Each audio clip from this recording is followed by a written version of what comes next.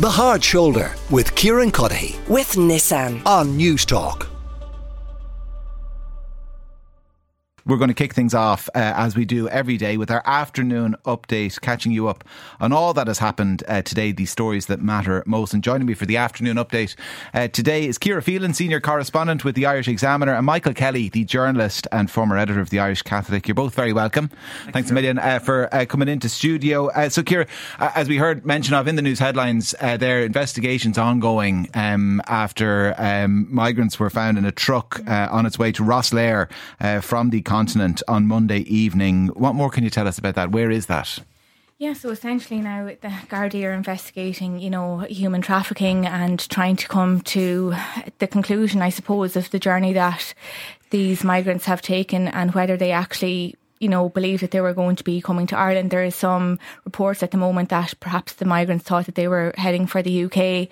So the investigation obviously is at a very early stage as it is. And, I'm just coming from Leinster House there and speaking to government TDs that are around today and to some ministers. They're just very relieved that this did not end up in a more serious situation whereby, we were discussing potentially the loss of lives here, 14 people, and that thankfully they're still alive.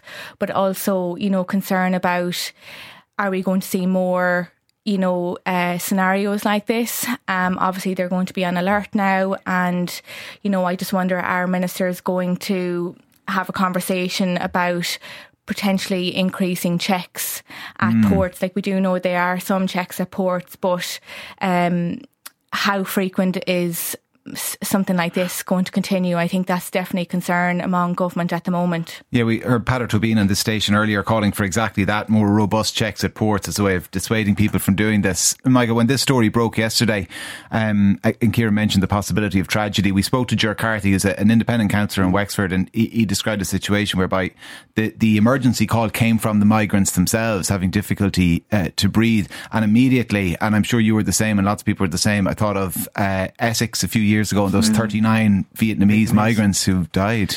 Yeah, no, I think everyone is breathing a sigh of relief today, and it really shows the human story of migration, because sometimes it's very easy to be kind of clinical about these things and say, 400 international protection cases or, X number of men going to a certain place. But here we see the desperate ends that people are going to, and also the vast criminal networks that are involved in things like this, because this is pure profiteering in human misery.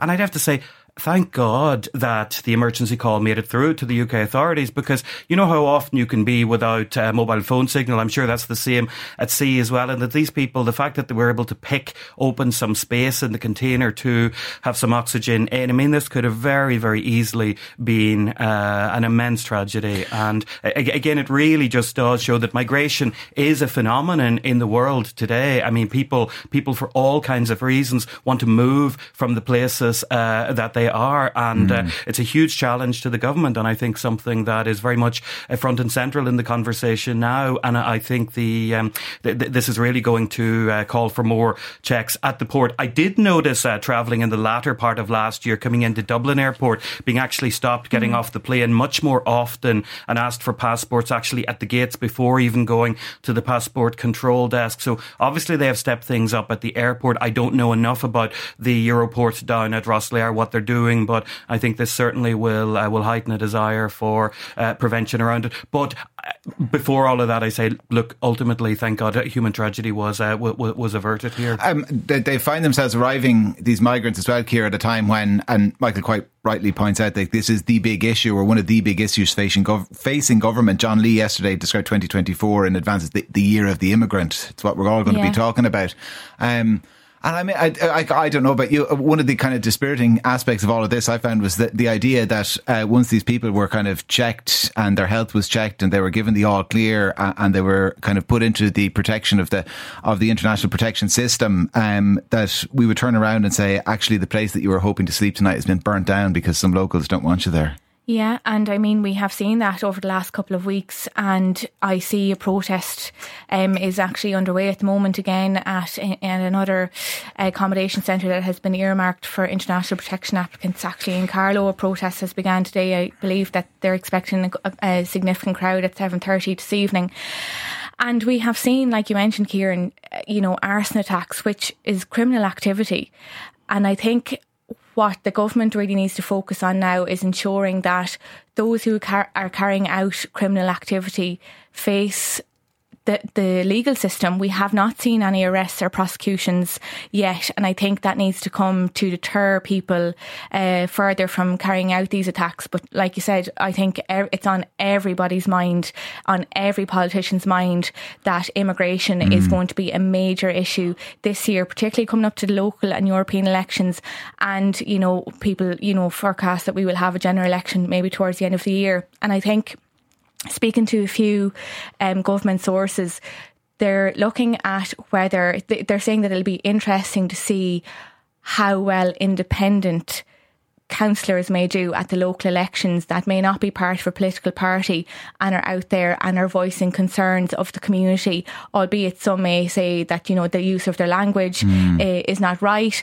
But at the end of the day, they're feeding into this so-called fear that's in communities. And I think the job of government now is to really get their messaging and communication tactic clear. I did see the Taoiseach moving on that yesterday. I was at a press conference or a doorstep with him at the IFA AGM in Bluebell, and it was actually the first time that he took the opportunity to communicate the state's process when it comes to processing asylum seekers, and he took the chance to say, it's a myth, and try to dispel myths that are out there that people seeking asylum coming into the country, that they're not checked, they're not photographed, that their fingerprint isn't taken. That is all happening, and that their background is ran in a system to ensure that they have, whether they have criminal records or not, and pointing out that, people have a legal entitlement to seek asylum here, and if they don't and their asylum isn't granted, that they will be deported.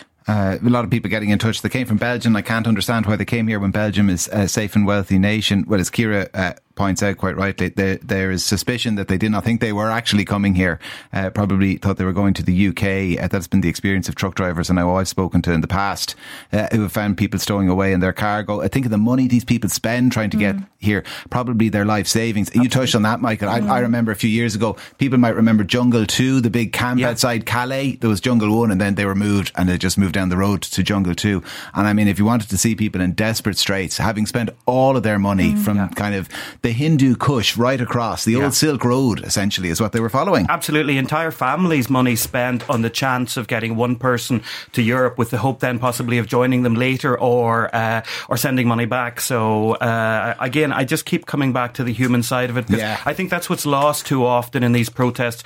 And I understand, some of the people involved in the protests have legitimate things that they're concerned about as well.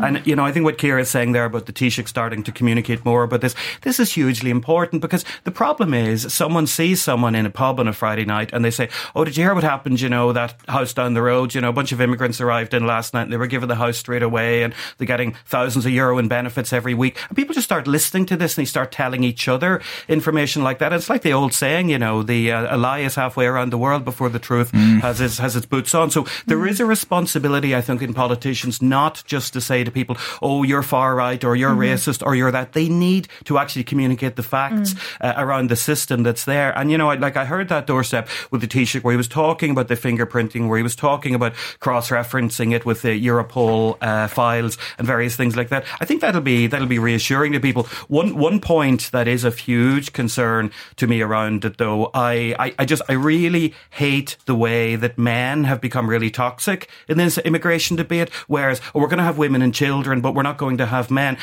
The kind of horrors that people are fleeing around the world. Men are fleeing those horrors as well. And there's a natural inbuilt sympathy for women and children, but very often these are families coming together, and the experiences of people in really troubled parts of the world are common experiences. I also have wondered the last couple of days where, in asylum seeker accommodation, that's been earmarked for international protection applicants, the continuing sentiment is, we didn't get enough consultation, we weren't informed. But to be quite honest with you, I think no matter how much consultation or information you're given a week or two in advance, I don't think it's actually going to change the outcome of people's minds in some areas and towns. No. Yeah, well, listen, protesters, I think, would have taken some succour from what happened in Ballinrobe, and they'll think, if we don't want men here, let's just protest for long enough, and men won't come here, as Michael says. I mean, nobody gets a say on their neighbours. If somebody new moves into the estate, there isn't a vote. You want to know who's moving. You want to know how a building's being used. We all have investment in our community. It's one of the great things about Ireland, that sense of community. So I'm all for the curiosity and what's that old hotel going to be used for, who's moving into it, what services are they going to get. But the idea that I can say, actually, I don't really like that plan. Yeah, and you have seen actually in it. Clare, I know there was a protest late there last year, and again for asylum seekers, majority males. And actually since they've moved into the area, the sentiment has completely changed because the individuals have got involved in the community, are volunteering, and it completely changed. Listen, we're going to come back to that a little bit later. Henry McKean has actually been speaking to some truck drivers around Dublin Port and elsewhere who have some direct experience of that, so we're going to hear from Henry and those drivers later in the show. Ciara, we're also going to be talking about this Women in Sports survey that's got a lot of attention today. The overwhelming majority of people wish it were not so, yet they do nothing about it. Most people, 5 times more likely, the Irish population, to go to a men's sporting event than a women's. And it's not entirely surprising. I mean, if you're paying attention to viewing figures. Yeah, that too.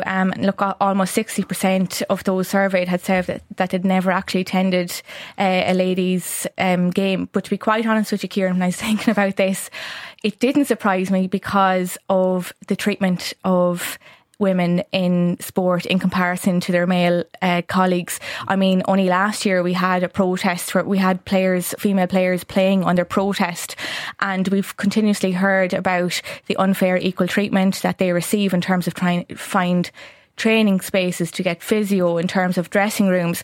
So I think there's an element of that there too, that if they were actually treated equally, that perhaps people would sit up and take more interest in the sport themselves, because we have some of the finest female sportswomen in the country, and it's our national sport. And you have to ask why wouldn't someone want to attend a female GAA game or a camogie game when it's just as good as a male's match? So it didn't surprise me whatsoever about the survey and the results that came out. Like 60% is a phenomenal figure. Well, I was also surprised that 3 in 10 people have never been to a live sporting event in the country. That kind of surprised me as well. Now, obviously, the 60% for women's sports is ridiculous at this stage. I'd love to see it broken down in terms. I would suspect something like the GAA probably has more attendance, because there is that community sense. But it's been on an upward trajectory, and I think sometimes the temptation with these is to focus on the negative, and I don't want to be accused of suggesting that, kind of the work is done, throw your feet up, campaigners and advocates, and forget about it. But like, generally speaking, if you look at attendances 10, 15, 20 years ago across women's sports, it was a fraction of what it is today. Absolutely. I mean, but look, I know where I'm from in Tyrone. If it's the ladies' team that's in a final or the men's team that's in a final, the entire parish is behind it. I think the GAA probably have a bit of learning there that they could offer to the other sports. I also think if you even look at men's soccer, I think women are disproportionately underrepresented attending men's soccer matches as well, compared, say, to a man's GAA match. But I think people are saying that they think the quality is low. I mean, I don't think that's borne out by the facts. I think it's just a perception that people have. But I also think that we do have to look at the consistent underfunding of women's sports, and there's all kinds of other issues as well when it comes to schools about why so many teenage girls give up playing sport at a certain age when boys continue. So I think there's a much wider question about female participation in sport. Something else we're going to come back to. But Ciara, there's the OECD have this report out today, just in the last couple of hours, and I can feel people's eyes glazing. An OECD report about corporate tax receipts, but actually this has a tangible impact on people's lives, because what they've said is that if people expected us getting rid of the 12.5% corporate tax rate, which went on the 1st of January, we're up to 15% now. If people expected that to be the end of the corporate tax gravy train, the OECD say no. Actually, it could be as high as 32 billion, an 8 billion euro increase possibly this year in corporate tax receipts. Yeah, I thought it was very interesting as well. Not that he'd know, but the Finance Minister, Michael McGrath, only days ago in speaking to my colleague Jennifer Bray in the Irish Times, saying there would be no cost of living package in the springtime. And I think this report that came out today, I say there's ministers inside going, oh no, we've more money. Well, that's an expectation, you see, is what they hate. I did see though that before Christmas, Minister McGrath was speaking about this, and he actually said that the money that would flow from this, actually the country wouldn't see it until 2026. So it's not we're not going to see an immediate flow of cash into the country. And I think as well, and I know the OECD report touches on this, what impact will it actually have on those multinationals doing business in Ireland and other countries, which they are now calling these investment hubs? Will they... Tax havens. Yes, but will Sorry, I mean investment hubs. We're an investment hub. Will they, in the future, look at potentially going elsewhere, that they're not charged this massive tax? I don't know, it would be very difficult to move, it wouldn't be difficult, but to move base, essentially. But yeah, I do think that a lot of people will be looking at this going, great, there's cash flowing into the country. We saw the tax receipts in November. We've been warned for so long that, it mightn't be as good, and they actually came up upon expectation. But yet the government continuously are saying it's volatile, we can't depend on the corporation tax receipts. But then, bam, we have this report out today. I mean, 8 billion extra, even if it is in a couple of years' time as opposed to this year. I mean, it's 4 national children's hospitals. And to make a serious point, it does create a bit of a headache for a government. It's hard to turn around and say, isn't this absolutely brilliant, when people say, well, we still don't have a house and I can't afford the rent, no, and it the really hospital does. waiting list is and awful. Look, Ciara drinks the same water as the other people over in Leinster House there, and she's talking about the possibility of a general election this year. I mean, the money that was slushed away at the last budget, okay, if you know that another 8 billion is probably coming in 2026 and you're the government, are you going to start pushing that out into real tangible ways that people are going to realise, or are you going to run the risk that you leave it in the bank for someone else to spend? I mean, it's much too tempting for politicians in the context of an election. And you're right, it's in a sense, I mean, I heard someone texting your programme yesterday saying, we're one of the wealthiest countries in the world, but it doesn't feel like we live in a wealthy country. And I think that's how a lot of people experience it when it comes to housing, when it comes to healthcare, when it comes to infrastructure. We don't seem to have the things private that wealth, other countries public have. squalor. It's not the Galbraith I mean, line. if you go somewhere like Spain, which is considered a much poorer country than Ireland, but you look at the infrastructure that connects their airports to their cities, it's much better than anything we have here. So I think the government are really going to have a job to challenge that perception, because the numbers are there on paper, but people don't always feel it. Michael Kelly, journalist, former editor of the Irish Catholic, Ciara Phelan, senior correspondent with the Irish Examiner. Thank you both very, very much. The Hard Shoulder with Kieran Cuddihy. With Nissan. Weekdays from 4 on News Talk.